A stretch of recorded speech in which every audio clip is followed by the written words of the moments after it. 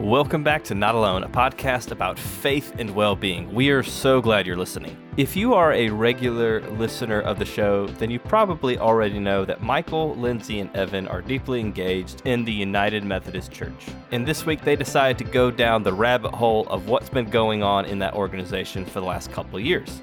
If that sounds boring or irrelevant to you, hold on a minute. You might be surprised about how engaging this topic might be. If you have ever been part of an organization that has struggled to find unity or to navigate through diverse opinions, well, there's a good chance you'll find something useful in this talk. Here to talk about it in more detail are Michael McCord, Evan DeYoung, and Lindsay Geist.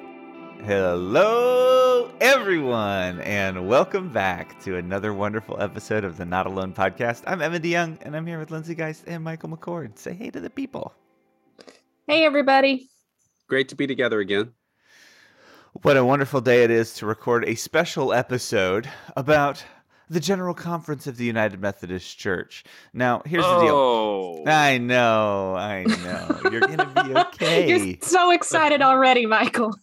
You're the one who wanted to do this. It's true. Way to call me out.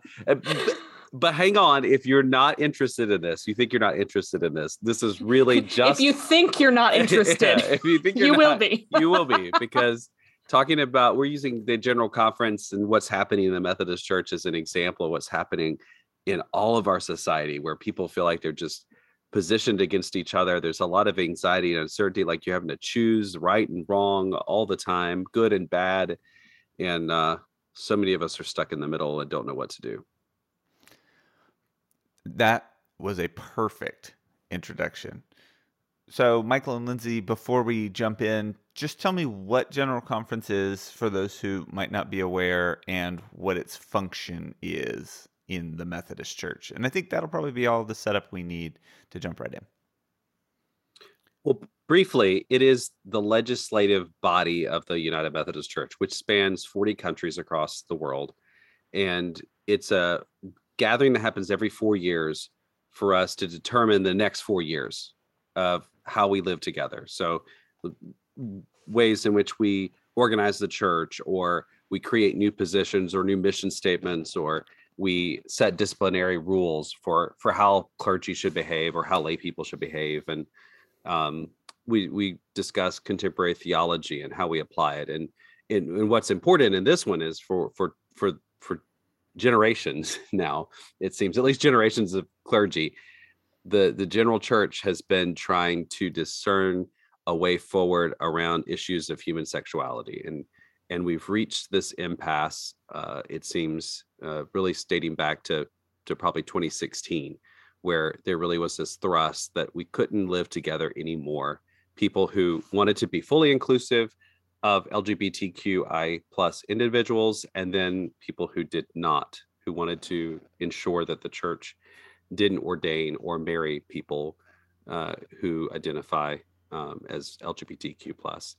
And so we've been trying since then to hold a general conference where we could make these decisions to basically decide to divorce as an organization. And that has been precluded by the pandemic, where it turns out you can't put 1,000 people in a room from all over the world for 2 weeks to make important decisions about the direction of the church when there's a global pandemic. And so we've reached sort of this impasse and frustration. Does that cover it well enough? I think that's a pretty good summary of the whole thing. I think that the United Methodist Church is at a place where they probably need to make a decision about how to divorce well. But we've spent a long time trying to figure out if there was a way that we could mutually stay in relationship together. There are still some people that want to continue to work on the relationship. And then there's a lot of people that are really hurt and said, I think we're done with this relationship, and how can we move forward? So that's partly what makes all of this so complicated, is how each how different people want to move forward and how their perspectives of what is the healthiest and best way to move forward, what that looks like. And when you don't have everybody on the same page about that, it can be really complicated. And it is inherently complicated by the fact that there's 40 countries, all of which have very different laws and regulations around human sexuality. Some of those countries, if we became a fully inclusive church, we'd become an outlawed denomination. We would be forced out, and our bishops could face imprisonment, right? So there's some real implications, physical implications, that these decisions make. And that's, and all these different languages trying to meet and make these really difficult decisions. It's a very complicated issue. I think why it's so important to talk about right now is because is one of the things that drew me to this church, other than sort of growing up into it, but what drew me to connect myself in the form of ordination to the United Methodist Church was our diversity. It was our diversity of point of view, and both theology and also in politics. I think one of the examples we often use is that the United Methodist Church is the church home of Laura Bush and Hillary Clinton, and two families, two political dynasties in the United States who could not be further removed. Well, turns out now maybe they're a little closer than we thought they were. That you could actually become further apart. But they both were very active members of the United Methodist Women and United Methodist Church, and we held those things together. And that was, to me, always the beauty of the church, is that we. I think there's a phrase John Wesley is quoted as saying, "If your heart is mine, take my hand." And I think what that alludes to for us is that we may not have to get all the stuff in our head fixed and all the rationale behind our theological stance and understanding. But if our heart is the same, that we want to help others, we want to make the world a better place, to love God and love ourselves and love our neighbor, then take my hand and let's walk together and let's do something together. And it feels like, Lindsay, we've reached a point where that doesn't feel like the predominant way of being in the church. It's more as if your brain is like mine. If your thoughts are like mine, take my hand. Yeah, I think that both in the church and the greater society right now, we have moved into pretty binary thinking, that there are only kind of two options, that there is this polarizing dichotomy and there is no middle. And I think that it's really hard that not only do we experience it in culture around us, we're experiencing it inside the church as well. And I'll say that hearing that General Conference has been postponed, and that we will not be able to have more of these conversations again for a while. Till 2024. Till 2024. I've had a lot of feelings. I mean, which should not surprise y'all at all, that like me. Where's your wheel? I want to identify Lindsay, these. The therapist in the room would say, I had all sorts of feelings about this. But part of why we wanted to have this special episode is the three of us started talking about how many feelings started coming up around this. I mean, spoiler alert, I wasn't the only one experiencing feelings around all of this. And we all felt some similarities and some differences. And the more we talked about it among ourselves, the more we thought that this is probably a conversation that we should have on a greater scale with all of y'all listening as well. I'm guessing that all of us, if you're Methodist, you probably have gone through some of these same emotions and these responses and these feelings you have. But if you're a human being who's existed in the last 2 years, and you probably have gone through the same kinds of feelings of uncertainty. And I mean, for me, I get the whole range. Like, I mean, it's sometimes it's anger, sometimes it's lots of frustration, sadness, real sense of grief and loss. Mhm. But then there's also always there's some like sliver of hope that something will come out of this that will be better Mhm. than what we're in now. But I think right now there's a lot of sense of loss of Mhm. movement, loss of time, loss of relationships, loss of mission, all those kinds of things. Yeah, you have both used the term divorce in your Mhm. description. Is there a reason you use the term divorce instead of schism? Would schism be isn't there like a whole word just for this? Yeah, we have we religious Yes, you are correct. we religious people of all stripes are really good at dividing ourselves. Mhm. We have a Yeah, great I mean, history of that. divisions in religious communities are what has led to a bunch of denominations. I mean, there are major pivotal issues in almost every denomination at some point that then creates a schism, and then there's new denominations. This has happened for hundreds and hundreds and hundreds of years. So having some issue that is dividing us and creating something new and separate is not new. And it's not necessarily bad either. No. I use the word divorce when it comes to all of this, partly because divorce is relational, and there is an active relationship between two parties that then you have to figure out how can you live together, not live together, co-parent together, well or poorly. And so the image of a marriage and a divorce is what feels really, I mean, just relatable for me. That there's not like a clean break. There's not schism. I think we often look back and believe or perceive that there was a really clean break. Oh, sure, yeah.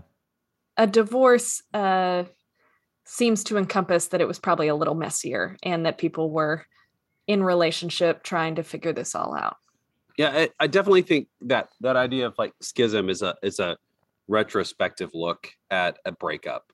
I mean, it these churches that have denominations, the Roman Catholic Church gave birth to the Church of England. They broke away. Church of England gave birth to us when we Methodists broke away to serve the new colonies. And, there's this history of, and then even the Methodist Church here in the U.S. we split over slavery, and then we came back together and reunited as one denomination. So looking back at all those, it's easy in the history, like when I was in seminary and we studied these moments of schism, it's easy to sort of say, oh, but it happened, and here's the fruit that was born out of it, but to actually live in one in both I think to live in one in our denomination, in our home, our religious home, our faith home, but also in our country also feels the same kind of schism happening there.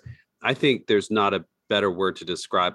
I myself have never experienced divorce, but I have been with lots of students and couples when they have experienced divorce. And this, I think specifically for me, because this may come to you as a surprise, I'm a bit of a centrist. I just love people. And I have friends, great friends, and who are on both sides of this particular issue, just as in political life in the country, I have friends on both sides of the issues, and I want to live with both of them. But it feels like, for me, that I'm having, especially as an ordained person, having to choose a parent. Yeah, you guys are ordained, which means that you've gone through a training lot. and vetting process to have certain certifications and qualifications within the church. How are you feeling about this? Having invested a large chunk of your life to it. Well, I think there's the practical side of, like you said, I've given 22 years to an organization that, from my vantage point, in a great deal is being split by people who are retired or near retirement. So I'm at the earlier part or mid-career. And this organization that I joined a long time ago and committed a covenant, we think of ordination as a covenant, a commitment between the organization and us and the organization. And that's where it gets really hard emotionally. One side, I'm just frustrated and angry because I joined this thing. I wanted to help build this thing. I believed in it. And now these people who are outside of my control are breaking it up. And so there's that part. And then there's the emotion part where these are all people you love that are on both sides of the issue. And you feel like you have to choose one and you have to, what's worse right now in our society is it's not only like saying, okay, I choose Lindsay. I think Lindsay's beliefs are more closely aligned to mine. And so I'm going to follow Lindsay's denomination and not Evan's denomination. And in some ways that would be easier, but what it feels like in our society right now is not only do I have to choose if I want to choose Lindsay's denomination, I also at the same time have to hate Evan's and believe Evan's going to hell or Evan's wrong or, Biden did this stickers or okay, Brandon stickers or all the Trump stuff that came out in the balloons and like all that, like you feel like you have to not only choose the right or wrong, but then you absolutely have to hate the other. In a lot of ways, we have, as human beings, we do that all the time, that it doesn't feel like enough to make a choice about one thing. We have to denounce and hate something else, in essence, to reinforce our choice. I think that it's a form of self-protection that has gotten a bit out of control, that we have such a fear of being wrong or making, or are anxious about decisions. And so I think that we have to hate and demonize somebody else to make us feel safer, more confident, or just less anxious about our decisions. Yeah, I think that it's an addiction to rightness, that rightness is more important than relationship. And I go back to that I think I've shared it before. The Dr. Phil that I love is that, do you want to be right or do you want to be happy? And I think right now society really pushes us that our value is on rightness. And what gets really toxic is when you internally realize you may not be right, but self-preservation takes over. And so you have to just destroy the other so that you can still see yourself as right. So that seems a little opposite than what I was taught growing up in church. The in the world, but not of the world. Like we're supposed to shape society, not allow society to shape the church. And it feels like that can just be bent to whatever your value system is and just kind of convenient. Everybody uses all of the quotes in whatever way is supportive. I was reading something in scripture and I read it and I was like, oh, this is what I'm going through right now. And this really relates to this right now. But I maybe it was just an exercise in empathy. I was like, if I felt differently about this, I would absolutely think that this reinforces exactly what I'm feeling too. Mm-hmm. I was like, it's confirmation bias. Yeah. Yeah. If you believe you're right, I think that's what's really,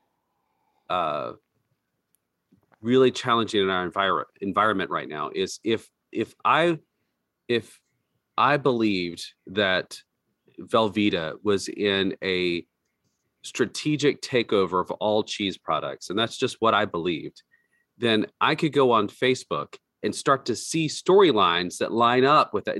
I'm just making some outlandish idea that I've created. Lindsay's looking at me like, Michael's lost it. but that's how it starts. Like you oh, I believe Velveeta is who people, I don't even know who makes Velveeta, but they're out to take over the cheese market and they're destroying. And then you'll start to see feeds. And because you search it, Facebook and Twitter and Instagram will start to feed you stories about the thing that you're interested in.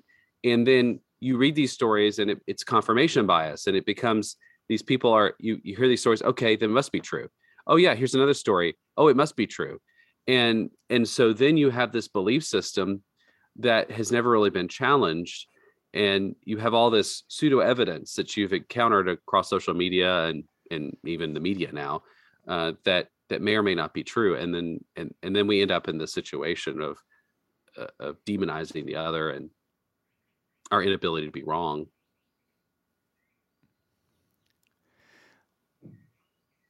So looking towards what's happening, and it sounds like it's inevitable based on the tone and conversation that we've had so far. How do you keep going forward? How do you do your job? I mean, you got, it's like, I mean, you have, okay, for most people, you go to work and you say, okay, you pay me for the time that I spend here to accomplish a task. And if it were something I would do for free, we would probably call it a hobby. And most people just hope and pray that there's some overlap between what they like to do and what they get to do for work, right? But you have shaped your whole life around this kind of career situation where you not only have an occupation that you follow, but you've like committed to change parts of your life around this, like your conduct, your behavior, what you do. I mean, it's I've had conversations with some folks who are like, working in the church is very invasive. It invades your privacy. You have to give up yourself. You don't get to, you have a code of conduct and ethics that you have to follow inside and outside of work times. Like, it just seems exhausting. So to give that level of commitment to this and then to have it not be working out, or that it's stressful every time you go. Well, I mean, I can't, it's different for me because I haven't made that step. Like, that's not my commitment level to the organization. Well, I would just say it's not unlike other service industries, like people-centered industries, like teaching, both in grade school and college. Like when right now in public school, there's a big exodus of teachers because of the challenges faced in COVID and just chronic undervaluing of people and ability to lead, and then poor leadership, those sorts of things. Just systems are changing. Same in healthcare. I mean, there's a big nurse exodus. And, it's interesting among all of those, clergy, teachers, nurses, all of those who are in that people kind of service industries, that all of us, research after research is that we don't do the job. Like, if you pay us more money, we don't have greater satisfaction. It's our valuation of ourselves and our community and what we get to do. That's what drives us. And so this kind of loss of valuation of us as people and our ability to have power and say in the future, and this kind of internal animosity towards each other, it exists in teaching, exists in nursing right now, it exists across the board in politics, public servants who want to be, who've given their life to leading the country and their communities. They too are facing the same thing. And so all of us are in the same boat about trying to figure out, we've hitched our ride to this thing that we no longer really know that we believe in. And that's I think that's a really painful realization. So yeah, given that we probably can't change the trajectory of this giant global organization, right? And many of us will find ourselves in a position like this exact one or similar to it multiple times in our lives. How do we handle that? Like, what do we do? What do actions and behaviors look like? How do you manage the feelings and the emotions where you want to make change, but you don't know? Maybe I'm just speaking for myself now, where you want to make change and you want to help, you want to figure it out. Excuse me. This is where we need a counselor here who can just tell us what we need to do in moments of uncertainty like this.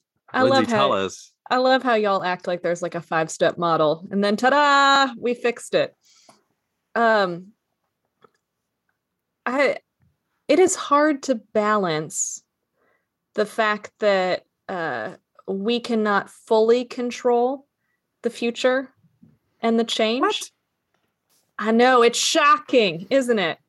It is so hard to balance the fact that we can't control the future, but we could have influence over it. And so it makes us feel sometimes powerless, that we don't have absolute control. Because again, we come back to this all or nothing kind of thinking. We either need to change the whole thing, revolutionize everything, have it exactly the way we envision it, or not. We don't do ambiguity well. And so I think the other part about all of this, the future of Methodism, but this addiction to rightness, is that we are so uncomfortable with ambiguity that we attempt to do anything to resolve it.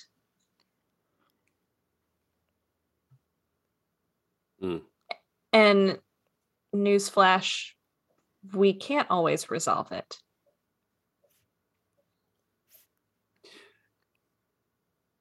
It makes me think of the Serenity Prayer that AA uses, and this is hard for that. It's a hard prayer for me because I like to have control over things, and I don't like to admit that I can't control things. And there's so much in this that you can't control. So what can you control? That's I feel like I'm talking to my kids, You can't control what kids say to you, but you can control how you respond to it.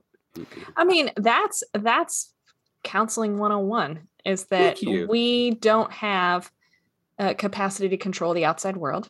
We cannot eliminate all of the triggers that exist in the world around us. We have power and control over ourselves. And so we can choose what we do and how we react. And we cannot change everything outside of us. I do want us to feel empowered that we can influence it. We don't have absolute control, but we do have influencing control. And I don't want us to ever forget that part. I think that's where I'm struggling most right now. If I'm completely honest, is that I will say, just as I have a place of privilege and power in the organization, given my role and my length in the organization. But one of the advantages of my work, I see, is that I work with people, like I mentioned, like the people on our team are of all different kind of theological frameworks and backgrounds and experiences and practices, and we are an incredible team. I think I could say with some certainty that we all love each other deeply, and we have this sense of movement, and things are going well for us as an organization, and so part of me has said, my calling right now is to care for this organization and to do the best I can to protect its funding and affiliation and its staff and its people and where we're going.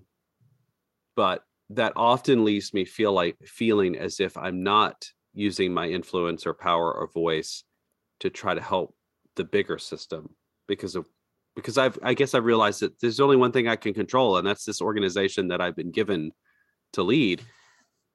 But then I also feel a little bit powerless, or not powerless, like I'm choosing not to use my power. I think for you, you're also in a setting where you are experiencing dialogue modeled well about people that don't all think the same. And so you're able to talk to one another, respect one another. I think there's a lot of people out there that this conversation about human sexuality is so traumatic that it is hard to stay in dialogue when you're experiencing active trauma. And so I think that sometimes when we want everything to be resolved and done, sometimes it's addiction to rightness. Sometimes it's wanting to escape pain. That I want this to be done because it feels like it could be less painful.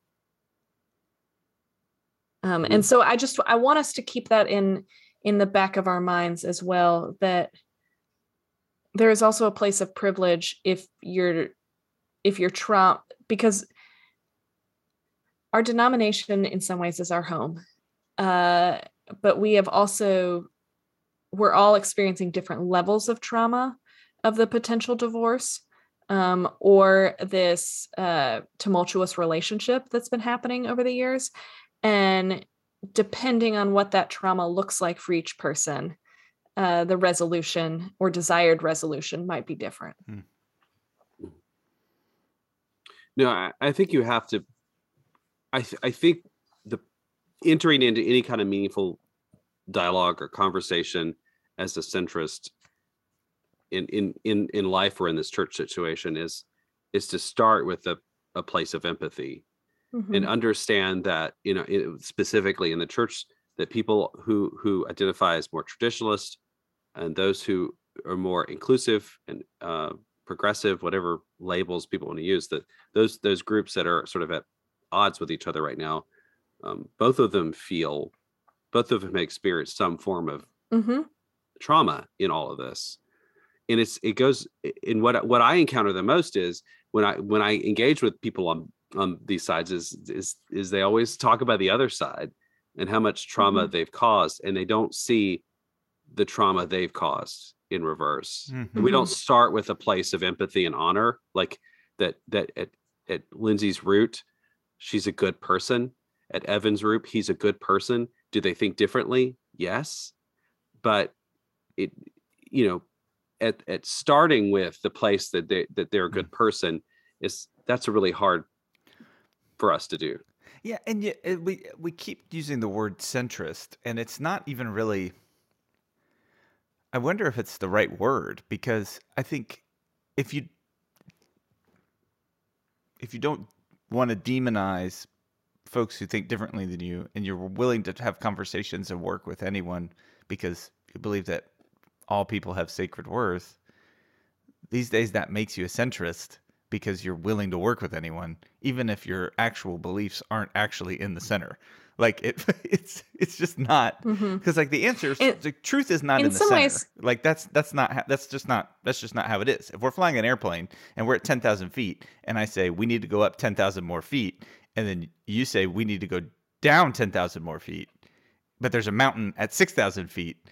The truth is not at 5,000 feet. That is death. And so meeting in the middle is not always the correct answer. But it seems like if you're willing to not, if you just say, I don't think we need to fight, we need to figure this out, then everybody says, oh, well, you're just a centrist, and that's not actually a position. It's like, well, no. It's true. I was called that earlier this week or last week. Yeah. I wonder if what we're referring to is finding shared space. And again, it doesn't mean that like you fully compromise or there's like a exact middle ground. It's about searching for shared space where we can dialogue and coexist well. I also, with having done counseling for a really long time, especially with people that have experienced trauma, I don't want us to sugarcoat that there is always the ability to find shared space or that everybody can live in it. I don't know if that is something that is possible for everybody. So what do we do in that camp? That's fair, but I think what we know sociologically, scientifically, psychologically is that there's this idea of the bell curve, that the majority of the people live in the middle.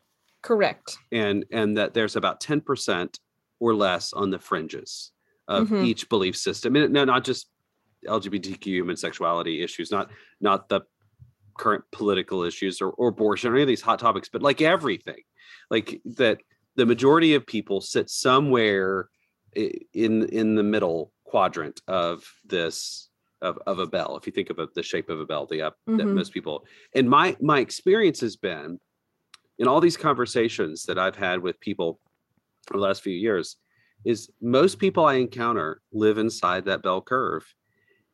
But it feels like, and this is both in the church and in our broader American society, and maybe global society too, is that it's these tails of the curve that are driving the conversation Mhm. because they're loud, they're angry, and so they show up. Where this is what I was feeling, which sharing a little bit before, was that I feel like I'm in this middle and I'm frustrated, and instead of showing up, I'm giving up. Maybe what brings up so many feelings for us too is that, I mean, we keep talking about society, like this is present so many places. And so the feeling is incredibly familiar to us, that of forgetting that the bell curve exists. And I think what's really hard for me is the place that I go to experience healing and truth and acceptance and a safe place from these things in society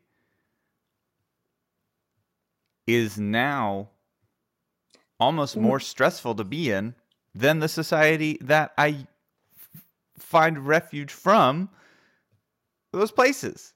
It is mirroring it so much that it might be feels worse. extra, that it feels extra painful. It might be worse, or it might just be Closer. talked about right now, and closer to you, because we saw lots of this in the election, and that felt oppressive to a lot of people in those moments. We are now kind of in an in-between space, and so I think that politics don't feel quite as close to the forefront and oppressive in the same way. And maybe this is something that's currently the most pressing. And so they all share some similar themes, but it's whatever one's going to kind of rock our world at the moment that seems to feel extra heightened. Or heightens us. Yeah, I just want to be careful to acknowledge that I think the church has always been both a safe place and a place that hasn't been safe. Mm-hmm. And that's always been, because in essence the church is filled with people, and those people are engaged in society. They are, in many ways, the church gives power to people who are powerless in other places, and so sometimes that power is used to hurt rather than help. And so I think the church has always been both things, and I think the church has always been reflective of and countering society. And I think we just have to recognize that that's because it's us living together. I think part of the feeling that comes up in me is I am disappointed at the reminder that myself and others are human. I mean, I don't want us. This is news to me. I don't want our. She's not a mere mortal. Sometimes I'm just annoyed at our humanity and our humanness. That we aren't perfect, that we do come with a lot of flaws and baggage. And I think anytime we have a big topic and what feels like a binary kind of competition or split, I think I'm just holding up a mirror a lot to myself, that that we struggle to handle it well, and there is a lot of pain involved, and that we're just really human. And I think I just some days wish that we weren't. So thinking about where we go from here, I heard a sermon this past Sunday from our one of our pastors at the church I go to, and he talked about no matter how let's talk about the needs of community. And it's like, no matter how introverted you are, you were designed, we humans, all of us are designed and long for community, long for deep and meaningful relationships with other human beings. And I think the most powerful thing we can do in moments like this is to develop deep, meaningful, vulnerable, honest, empathetic relationships with other human beings, because we're not alone. That's the one thing I realized in just this week, talking to leaders of both sort of factions of this split.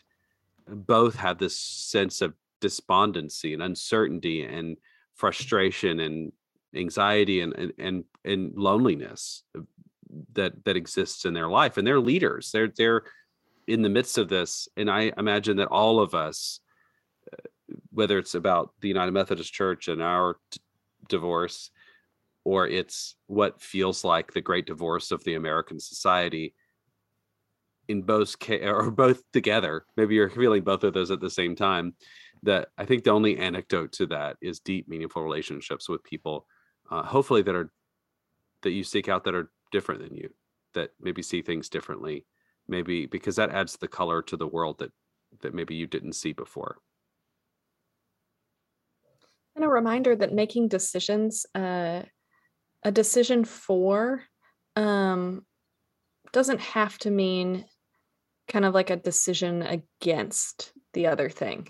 That is, if there's anything we could walk away from this, is to declare that. I think that's a really powerful reminder that choosing someone and choosing a thinking process or a theological framework does not mean that everyone who doesn't think that is evil. Or that we hate the other side, or that we refuse to understand the other side. I mean, when's the last time we paused to even understand someone that was thinking differently than us? And not having to endorse that decision ourselves, but what would it be like to just understand it? And again, us choosing something, choosing a belief, choosing a decision, does not mean that we hate the other side, or we don't understand it. Unless you're talking about college football, in which case that's the one exemption. You are totally undermining our entire episode. No, there are rules to this. There are limits to my grace, my friend. Oh, goodness. Yeah, I think you're perfectly right. I think that's a great way for us to sort of wrap this up, is just to remind ourselves that choosing to be with people and choosing to build relationships doesn't mean you endorse their ideas. And it also doesn't mean that people who aren't in that are bad or evil or wrong, even. Just different. And I think that's a good place for us to start. Yeah. There doesn't have to be a right or wrong. There can just be a different.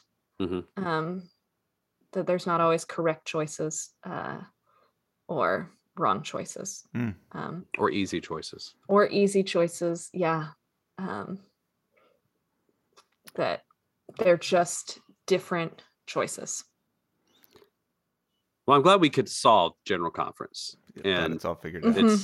So for those Methodists and the Great American Society's divorce, we've solved all of that today. Thank you, Lindsay. The zinger that I always heard growing up was, remember, you follow God, you are not God. Yeah. I just want people to take away to today, listening to this, that if this is stirring up all sorts of feelings in you, that you're not alone in that. Part of why we wanted this special episode is to be able to name that we too have a lot of feelings, even when I may feel comfortable in my choices around some of these beliefs. It can also bring a lot of feelings, regardless of what the choice is. Absolutely. Well, thanks, Lindsay. Thanks, Michael. Thanks, Justin. And thank you, listener. We hope that you are well. We appreciate you. Justin Patton produced this episode and did all the music. Thanks, Justin. We love you. And we hope that you have a wonderful morning, afternoon, evening, middle of the night, wherever you find yourself listening to this. And we'll see you next episode. Bye-bye.